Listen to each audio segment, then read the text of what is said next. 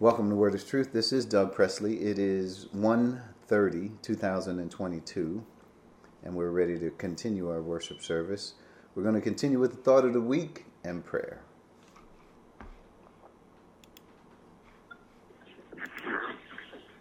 We have the thought of the week.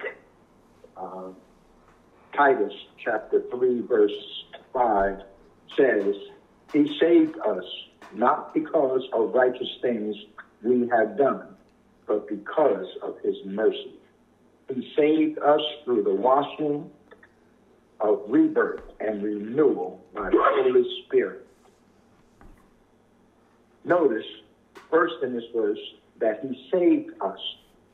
Saved is the past tense and is only God our Savior. Titus chapter 3:4. Who can and does save us? Our salvation is not based on righteous things we have done.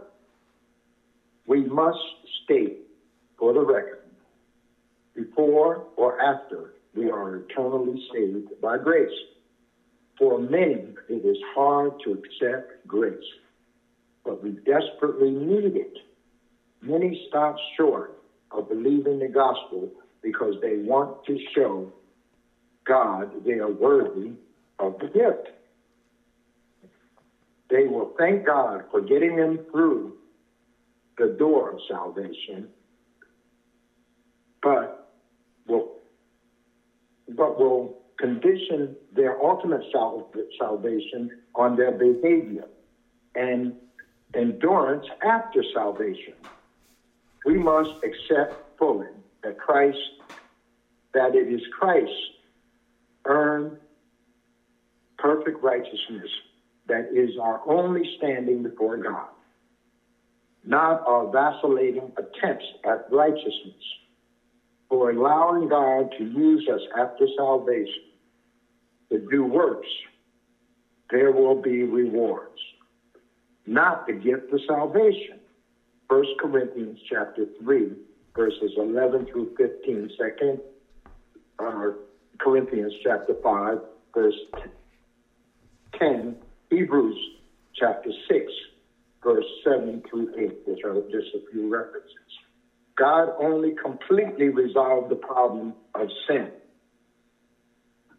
God not only completely resolved the problem of sin, but he also resolved the problem of our unrighteousness. Both solutions are courtesy of the grace of God. He saved us through the washing of rebirth and renewal of the Holy Spirit. God does not need our obedience or good works to save us. God is completely satisfied by his grace through the redemption that came by Jesus Christ.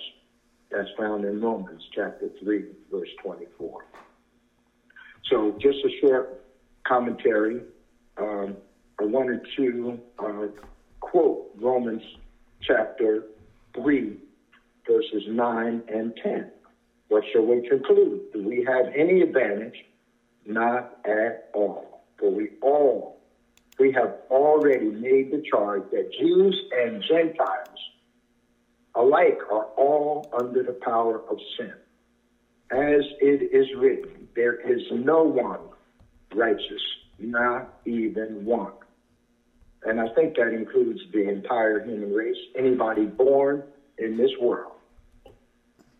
God's comment is there is none that is righteous because of Adam's original sin.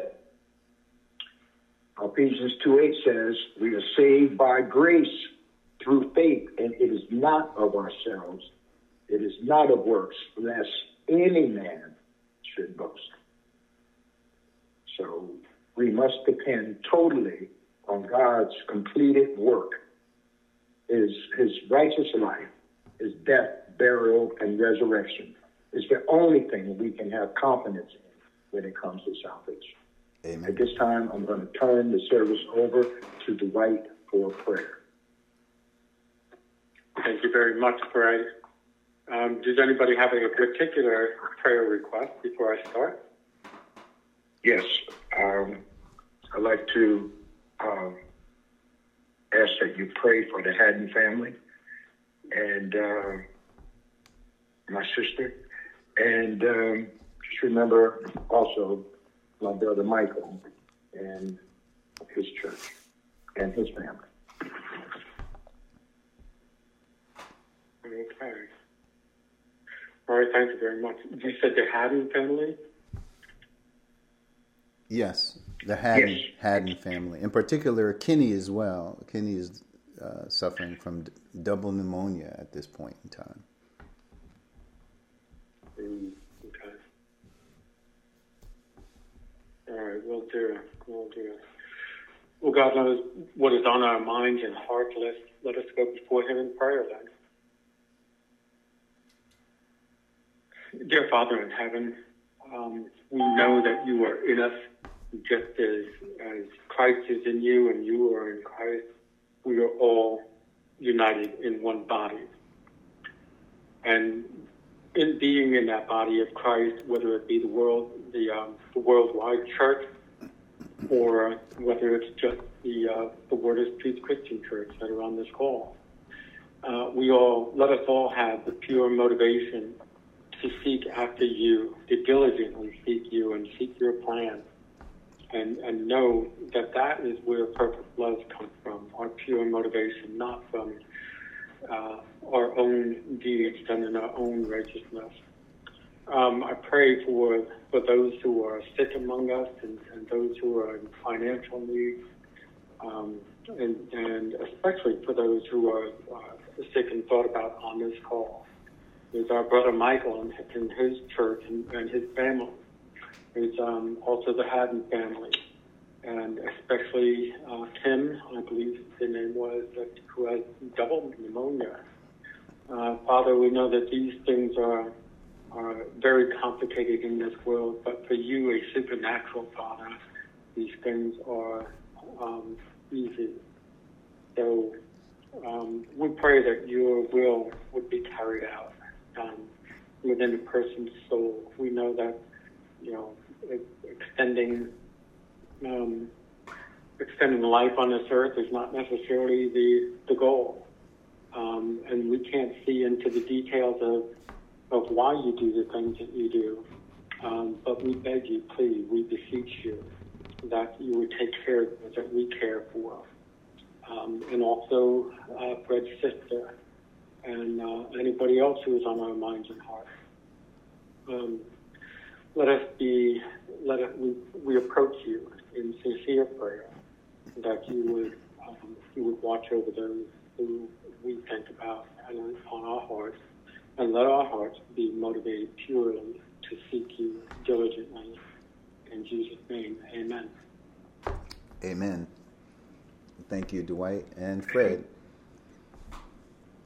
Appreciate that. So we're moving forward to John chapter 17 and verse 6. And let's just review. John 17:6 says, I have revealed you to those you gave me out of the world. They were yours, you gave them to me, and they have obeyed your word. We covered some of this last week. The first phrase, I have revealed you. And we said, really, Christ revealed the Father in two different ways. One, we can think about the finished work of Christ. He just talked about that. I have finished the work you gave me to do in verse 4, John 17:4.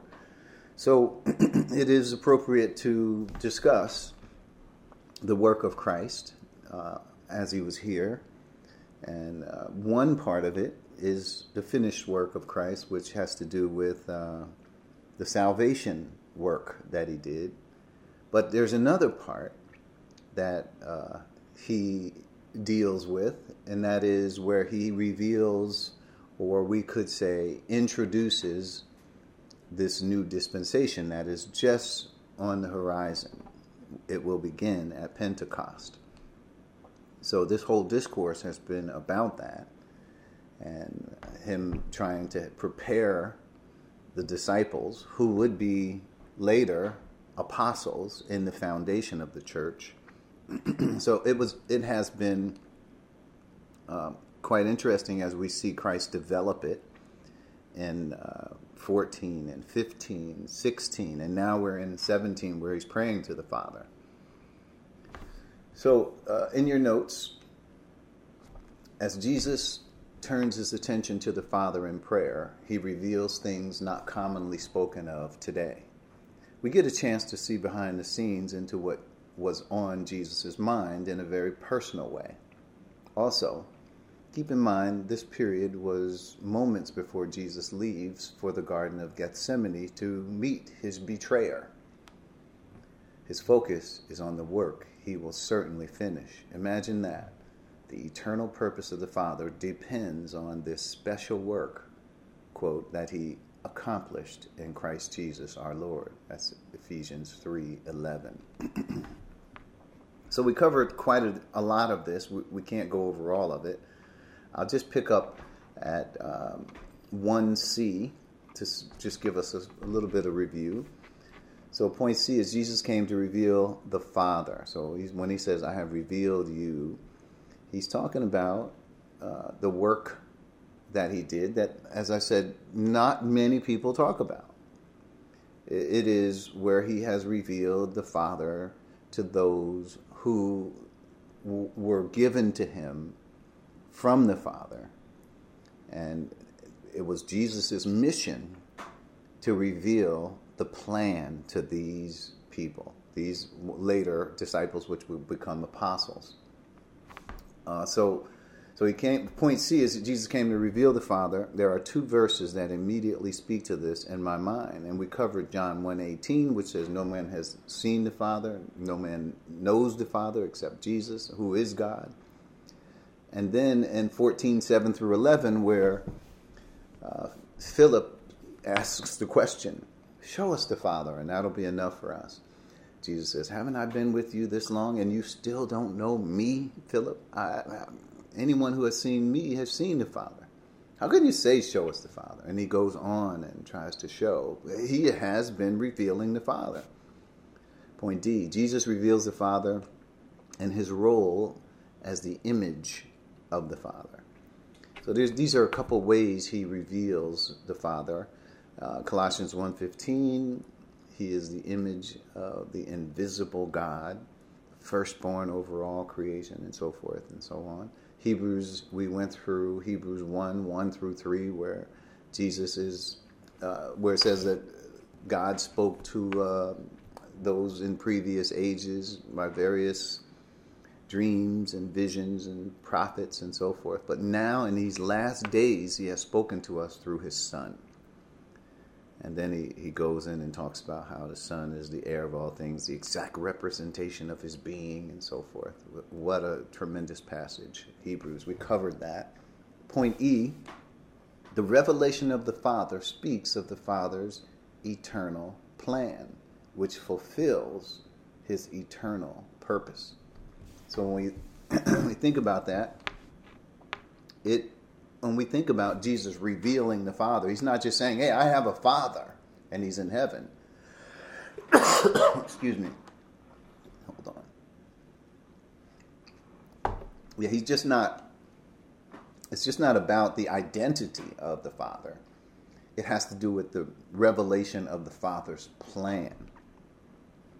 And that's what's important for us to know. And we have to keep that as our focus, not, "Oh, well, I know the Father." And just because I pray to the Father and I know what to say to the Father doesn't mean I know the Father's plan. Many people are praying to the Father, but they are not praying in accordance with the eternal purpose of the Father. That's going on every day in this world. So it's just not about us knowing that there is a Father. It has to do with us understanding the Father's plan. And that's what he was revealing to the disciples. He told them, Pentecost is coming, and on that day you will know that I'm in the Father. Believe that I am in the Father. You're going to have the same thing I have. And that's what the church age is all about. So it's the revelation of the Father. It speaks of his eternal plan and purpose. Point F, the disciples now know about the Father, but that is not the only point. To the point, they have been introduced to the Father's plan, especially in this disclosure. So, and pretty much what we already said, I'm just still recapping what we went over last week. We haven't reached where we left off, but those are important points to make. So when we talk about Jesus, even in John 1:18, he says, "No one knows the Father except the Son." Well, he's saying the Father's plan. It was hidden in God. No one knew it, but Jesus begins to reveal it. And that's exactly what happens in the Gospels, especially John 14, chapter 14 through 17. Point number 2, so I have revealed you to those whom you gave me out of the world. We covered this first point. Specifically, this is a reference to the disciples. So we should know that, John 17:12 in the context. If you literally, he's talking about the disciples. At one point, he even says, none of them is lost except the one who was destined to perdition or destruction. He's talking about Judas Iscariot, who was not a believer. But Judas did play a role, didn't he? He was a betrayer, and that got Christ on the cross, and that got Christ in the position where the Father was going to judge the sins of the world in him. So all of that had to do with the Father's plan. Even Judas's contribution, which was a negative contribution, it was also necessary. But nobody prompted Judas to do what he did. That was in Judas's heart to do what he did. So, and then John 17:20 talks about, and Father, I have given them the glory you gave me, right? Because you loved me before the foundation of the world. So that love meant that the Father chose Christ for this mission, for this role. He preferred him and he chose him. And then Christ loving us is the same thing. He's calling us into service, this same service, which is very the prestigious, we could say, where we have been raised to the very and seated in the very place of Christ, where he says, in Christ Jesus and so forth. I'd say that's lofty. We read a lot about that in Ephesians 2. But it is a reference to the disciples. And this is point B, is for the record. And this is where we left off. Here's a list of the disciples who later became apostles and how they were chosen. I know there were a lot of disciples following Jesus, but there were 12 that Jesus picked out of those disciples. And not many people know that. They sort of look at it like, well, he just went around and told people to follow him. And then, that's how they became disciples. But Luke 6:12 through 16 tells us a different way it happened. And it helps us understand why, how the Father was involved in all of this. I want to read that again. Even though we did cover this last week, I think it's critical. Luke chapter 6, and toward the end, let me just get the reference here. Luke chapter 6, 12 through 16. So let's see. So it says, one of the days Jesus went out to the mountainside to pray and spent the night praying to God. So that's Luke 6:12. And then, so he was preparing himself in communion with the Father for this decision he had to make.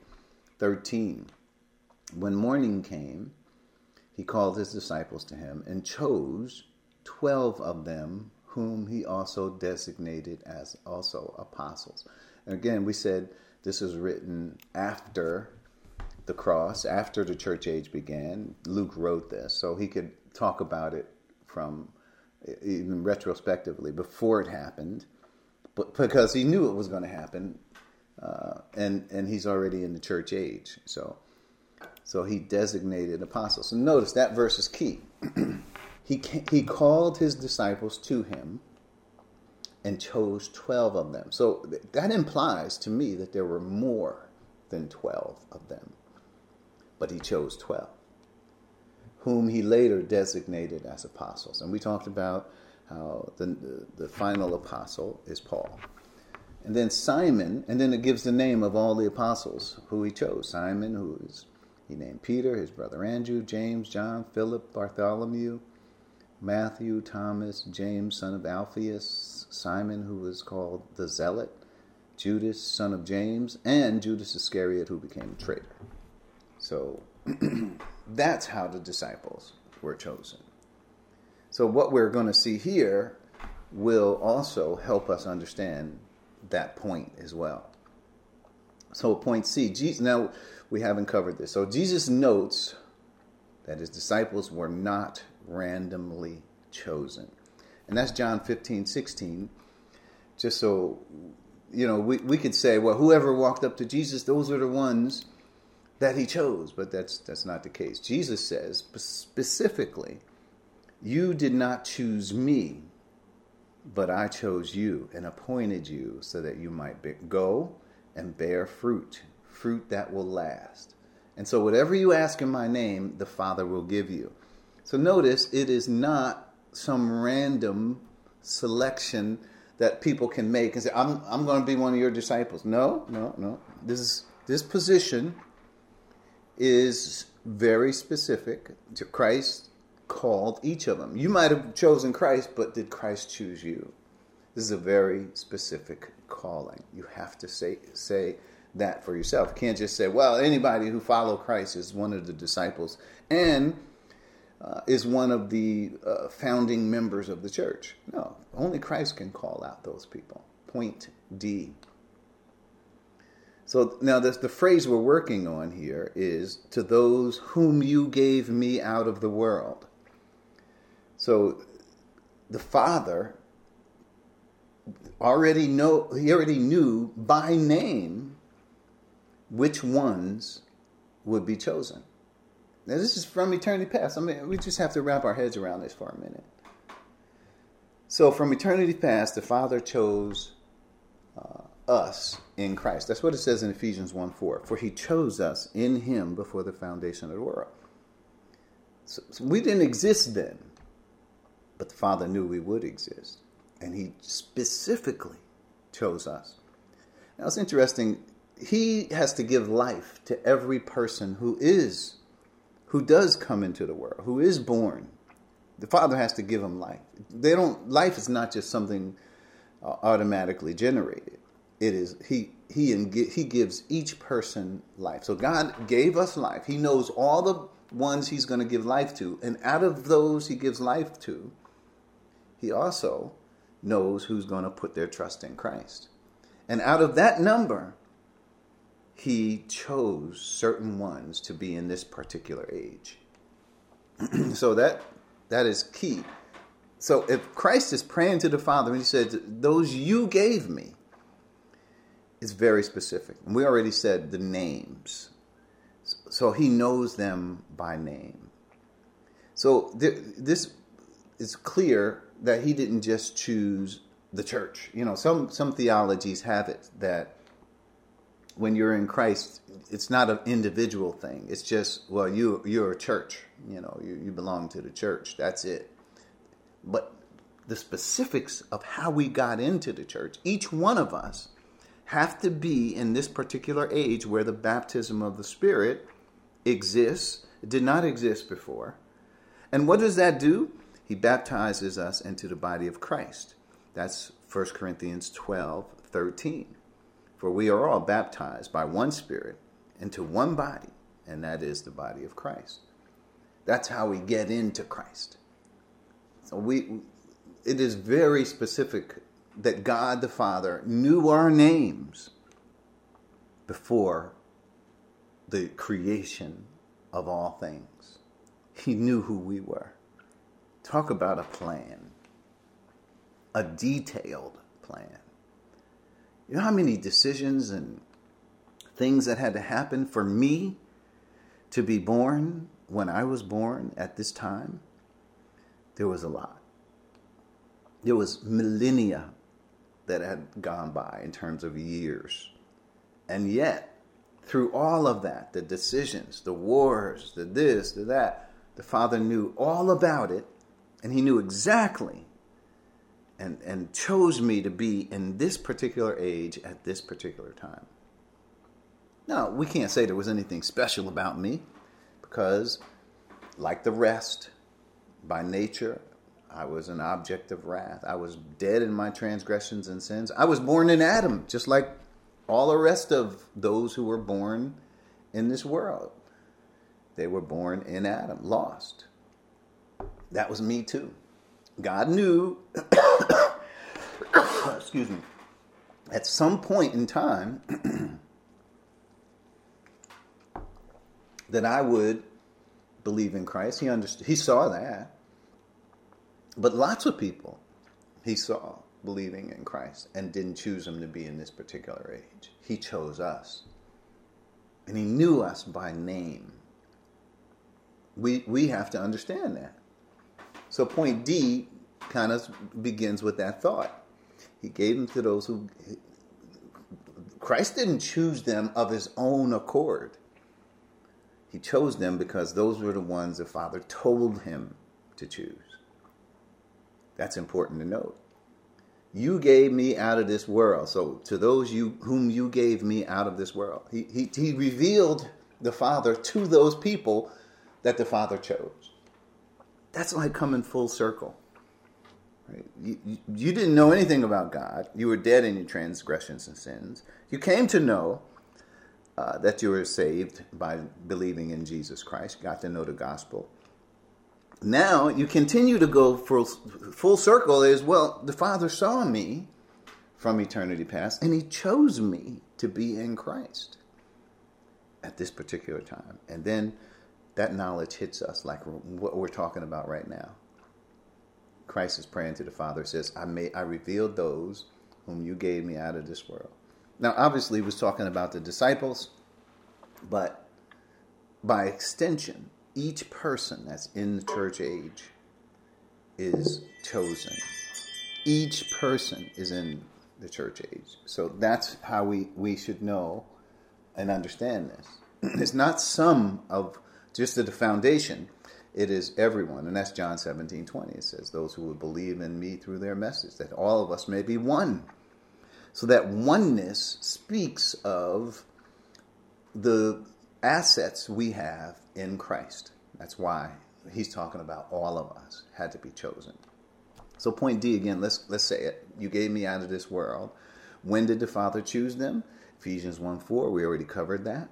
It says, for he chose us in him before the foundation of the world. That's how he gave us to Christ. Now, if we say us, it's still true, but to be technical about it, he's talking about the disciples who would later be the foundation for the church. He didn't choose them to be in Israel.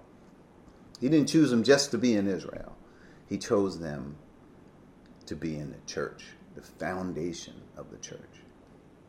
So Romans 8:29 and 30, let's just read that. I know you have read it before, but in this light, you have to kind of look at it so you can see it, what we've been talking about, and you can see the application. 8:29 and 30, for those God foreknew. And foreknowledge, remember, is not the same thing as omniscience. Omniscience may know everything there is to know. Foreknowledge says, yeah, I know everything there is to know, but I'm only going to talk about those, I'm thinking about those who directly are related to the Father's his eternal purpose. So he foreknew us. And that foreknowledge spans back to that time period we've been talking about, which is before time began, before the creation of the world. Before the universe existed. God foreknew us. But then it says he also predestined us. There it is, where we're going to be conformed to the image of his Son. That tells us he didn't predestine us to be in Israel.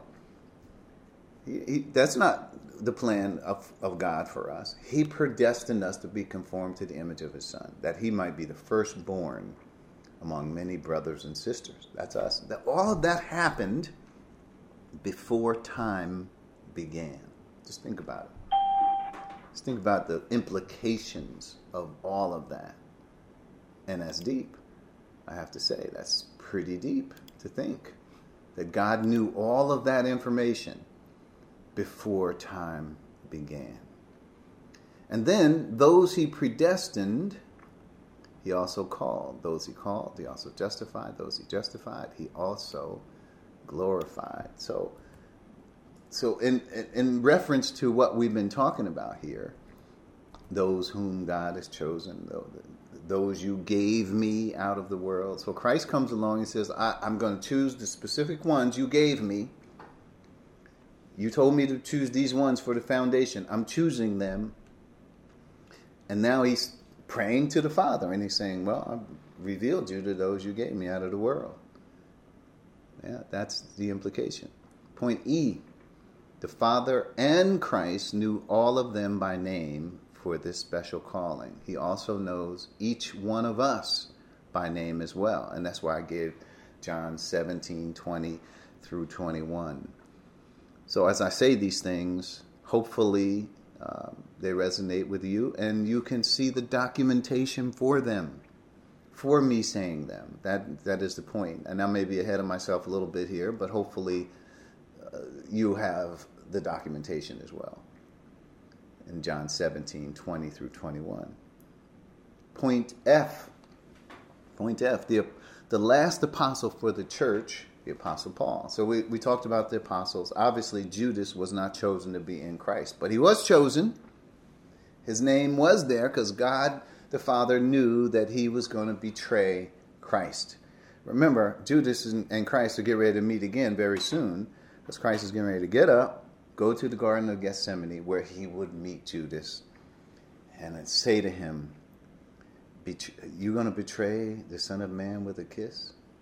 Right? Judas came to him, and remember it was dark, so he had worked out a plan. The one I kissed, which was a common greeting, is the one. That's the one. Grab him. He's Jesus, right? So Jesus came up, and sure enough, he kissed Christ, which was the custom. Christ he would not even think anything of it, but except for all the cadre of soldiers that were with Judas. They had sticks and clubs, and like he was some wild animal. And really, remember, he didn't do anything wrong his whole life, and yet this is how they treat him. Like he was some wild, crazed criminal. And anyway, so that that's point F is, but the last apostle is the Apostle Paul. And I don't know if we read these verses, but let's read them. Acts 9:15 through 16. Let's read it. Acts 9:15 and 16. It says, "But the Lord said to Ananias, 'Go, this is my chosen instrument to proclaim my name to the Gentiles and the kings and their kings, and to the people of Israel. I will show him how much he must suffer for my name.'" But the point I'm focusing in on, my chosen instrument. So who chose him? Christ. And this is the Lord Jesus talking. And remember, Ananias has a problem. He's like, I don't know, Lord. Look at verse 13. Lord, Ananias answered, "I have heard many reports about this man, and all of the harm he has done to your holy people in Jerusalem. And he has come here with authority from the priests, the chief priests, to arrest all who call on your name." Remember, Paul was on the road. He was Saul then. He was on the road to Damascus to go round up more believers and have them persecuted for their faith. So Ananias knew about Saul. He knew. And so he questions the Lord. Can you imagine that? He said, well, hold on, Lord. I know you didn't get today's paper, but let me tell you what's going on with this man, Saul. So what did the Lord say to him? Don't worry. Go. Do what I told you. This man is my chosen instrument. And sure enough, God chose the apostle. He made Saul, the apostle, and that we know as Paul, the Apostle Paul, who wrote 13 out of the 27 books in the New Testament. Certainly, he is God's, just like it says, God's chosen instrument. And he had to suffer. There's a whole other story about what he would suffer. But then 1 Corinthians 15, 8 through 11, let's look at that. This is just verifying that Paul is the apostle. 15, 8 through 11 says,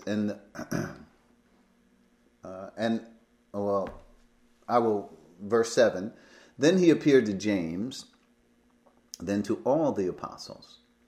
And last, now he's talking about apostles, right? So, and last of all, he appeared to me also. Last of all. Notice. He appeared to me also as to one abnormally born. In other words, he didn't come like the other ones did they? He didn't walk with Jesus like Peter, James, John, all Bartholomew, and all the other ones we mentioned in that list. He was one, as it were, abnormally born.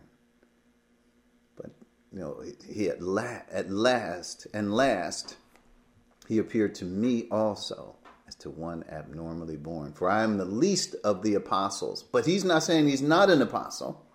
He's saying I'm the least of them because he was hunting the apostles down. He was against Christ. And this is his humility and his shame in what he was before he came to Christ. He says, I am the least of the apostles and do not even deserve to be called an apostle because I persecuted the church. But the point is, I'm making here, we don't get to choose who's the apostle. God chose that. God the Father chose Paul to be an apostle. And he chose him before time began. He foreknew the apostle Paul. He predestined him to be conformed to the image of his son. And those he predestined, he also called. Those he called, he also justified. Those he justified, he also glorified. And that's the apostle Paul. And so we should know where he came from. And then verse 10, 1 Corinthians 15:10, by the grace of God, I am what I am. I used to play with this because this is what Papa used to say. I am what I am, right? And his grace to me was not without effect. No, I worked harder than all of them, yet not I, but the grace of God that was with me. So we see the Apostle Paul taking his place among the other apostles. The Apostle Paul did not have any special message that was only given to him. The same message that the other apostles had is the same message that the Apostle Paul had. But they agreed that Paul would go to the Gentiles and that Peter would go to the Jews. But it didn't mean that Peter had some different message, because once they're in Christ, once they come to faith in Christ, there is no Jew, there is no Gentile in the church in Christ. So, but they were attacking it from different angles. Just know that. So that was point F. Let's look at point G. Since the disciples, or later to become apostles, were chosen by the Father and selected by Christ, the disciples could not make the call to choose Matthias. And that's Acts 1:26. So they made this choice. Well, Judas is gone. Who are we going to get to replace him? And they chose Matthias. But you can't choose. You can't just decide you're going to replace somebody. They didn't know anything about the Apostle Paul, as we know, because he had that reputation as Saul, tormenting the church. And so how would they know anything about God's choice? Well, God did choose. Jesus did choose the last apostle. And it was not Matthias. It was the Apostle Paul. Let's continue. Point number 3. They were yours. Let's read the whole verse again. I just don't want to lose the continuity here. I have revealed you to those whom you gave me out of the world. They were yours. You gave them to me, and they have obeyed your word. Let's talk about that. They were yours. What does that mean in the first point? As we learned, they, the disciples, were the Father's choice from a period before the creation of the world. Now, where do we get that? Point number 5, right? Not point number 5, but that's verse 5, right? And this is before time began. John 17:5 says, "And now, Father, glorify me in your presence with the glory I had with you before the world began." So there was certainly a glory that they saw out of the Father's plan that they wanted to achieve. And how would they do it? Ephesians 1:4, "For he chose us in him before the creation of the world." Right? That's how it would be accomplished. They were the Father's choice. And then they were chosen to be apostles as well, on top of that. So we could say we're a choice. We should say we are chosen in him before the creation of the world. But we were not chosen to be apostles. That's where God has distinguished us from the apostles. I don't believe in this multiplying of apostles, that we get to choose a name for ourselves. Let's put the name Apostle Doug. How does that sound? Let me try that on. No, this is how people do it. They're like, I'm going to be an apostle. I'm somebody in the church. I'm the pastor, and I'm going to be an apostle.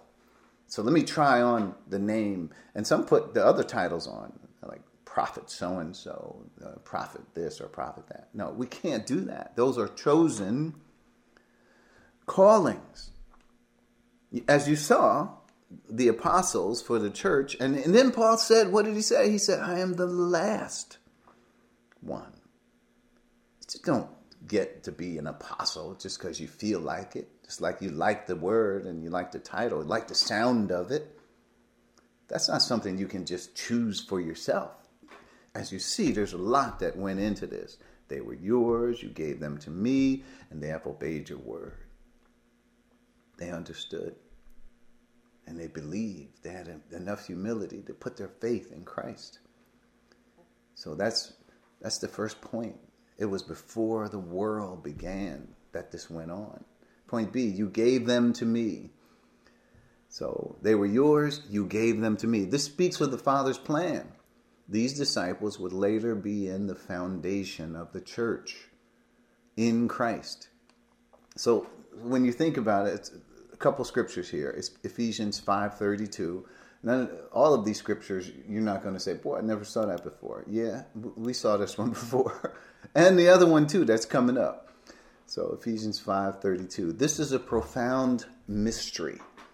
Mystery means it was hidden in the Old Testament, hidden from the past, from any Gentile and from any Jew prior to Pentecost. Right? It was hidden in God, as we know. That's what mystery means.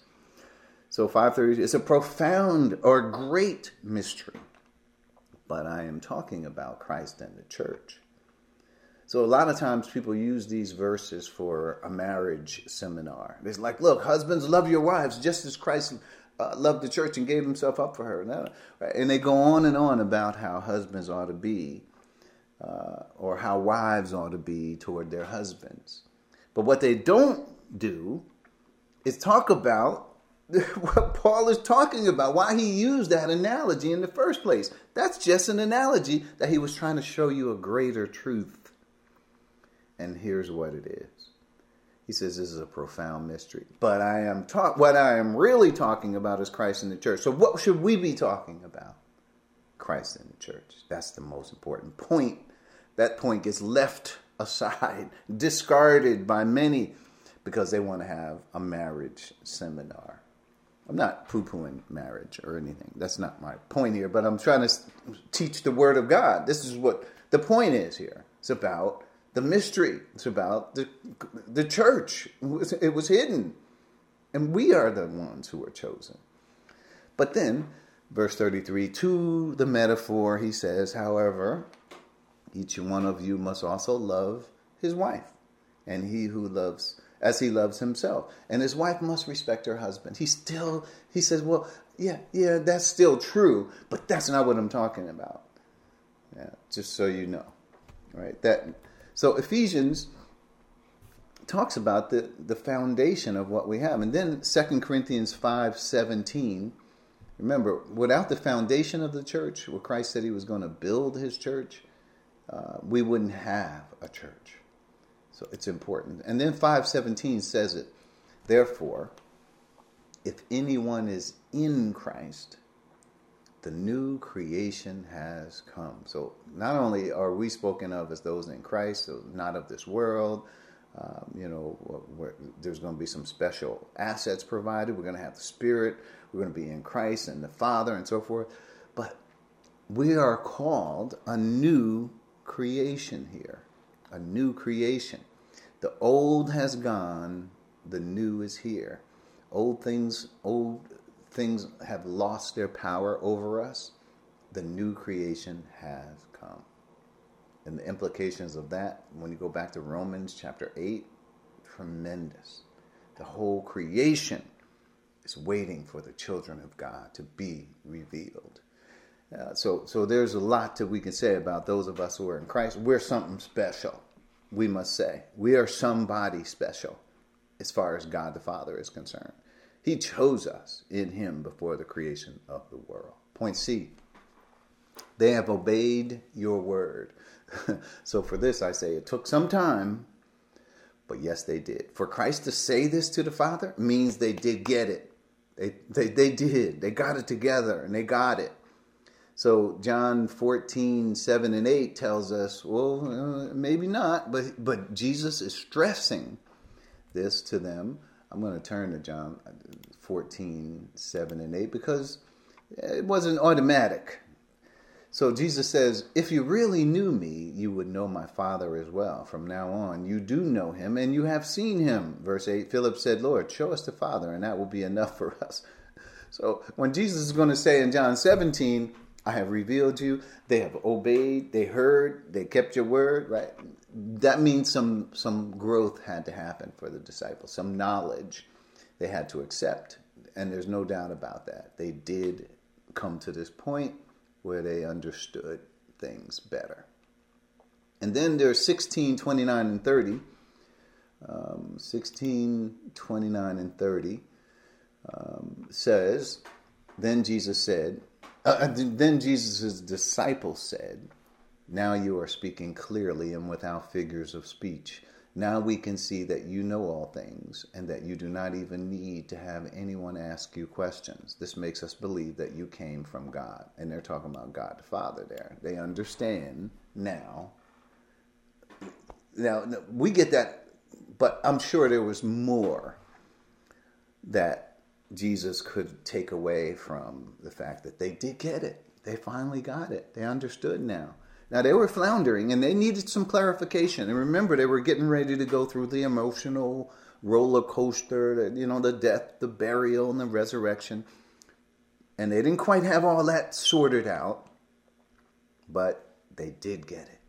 How do we know? Jesus confesses to the Father that they have understood, and they have obeyed his word, right? They have obeyed. And what was the word? Love each other.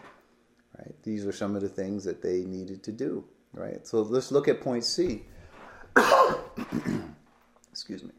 Let's look at point C. They have obeyed your word. So I say it took some time, right? Oh, we already did point C. I'm sorry. Point D. The fact that we are here says the disciples went through the emotional roller coaster, and we can now stand on the Father's accomplishments through them. So Jude 1:3 is our scripture reference.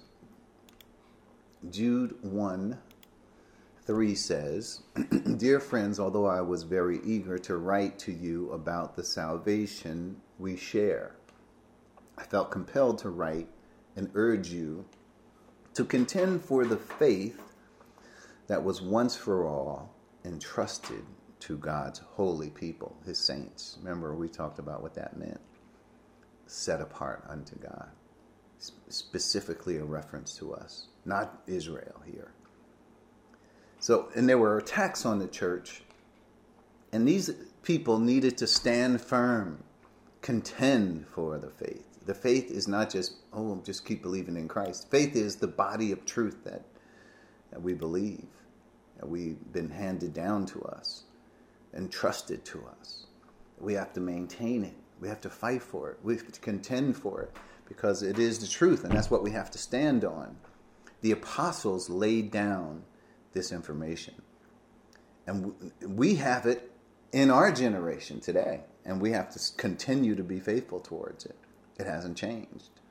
Until the rapture happens, then we continue to hold fast the faith that was once for all delivered to the saints. So that's a key verse for us as well as we think about. That's Jude 1:3. And then point E, whatever we may think about the disciples, whatever we may think about them, they obeyed his word. That's important to note. So John 15:11 through 15, because these were deliverables that Christ had to reveal before he said, I had to make known these things known to you. I have revealed you to those. They have obeyed your word. I told them what your word is. They obeyed it. So John 15 is our scripture here, 11 through 15. Let's read it. He says, I have told you this so that my joy may be in you and that your joy may be complete. My command is this: love each other as I have loved you. Greater love has no one than this, to lay down one's life for one's friends. You are my friends if you do what I command. I no longer call you servants, because a servant does not know his master's business. Instead, I have called you friends. For everything that I learned from the Father, I have made known to you. So, when you see this, you have to see how it all comes together in John 17, where Jesus is saying these very words right back to the Father. He said, I've revealed you to those you gave me out of the world. They were yours. You gave them to me, and they have obeyed your word. You see there's a continuity there. And this is exactly what we're talking about as we are thinking through the prayer of Christ. Point F. We're almost done. Stand by. Point F. Christ said, on this rock I will build my church. Now that's Matthew 16:18.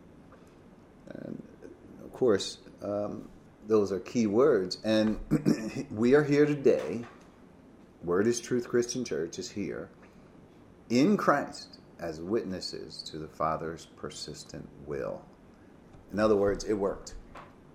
The plan continues on. One day, the rapture will happen. We'll be caught up to meet the Lord in the air, and so we will always be with the Lord. We'll be joined to him. Even though we are joined to him positionally, we will be joined to him experientially in the eternal state. There will still be human history left, but we will be with the Lord forever. And that is our destiny.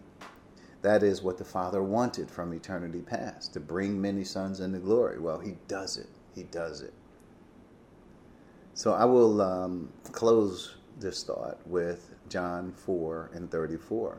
Jesus says, my food, said Jesus, is to do the will of him who sent me and to finish his work. And what do you mean, my food? What does he mean by my food? We might have to go to John 4:34 just to see. I could just simply say it, but I'd like to read it. It just resonates even better. John 4:34. So, if we read in the context, So when they came back, remember, they went to go get some food because Jesus was famished, he was hungry, and he waited at the well. So when they came back, remember, this is all after the woman, right? Verse 30, they came out of the town, made their way toward him. Meanwhile, his disciples urged him, "Rabbi, eat something." But he said to them, "I have food to eat that you know nothing about." Then Then his disciples said to each other, "Could someone have brought him food?"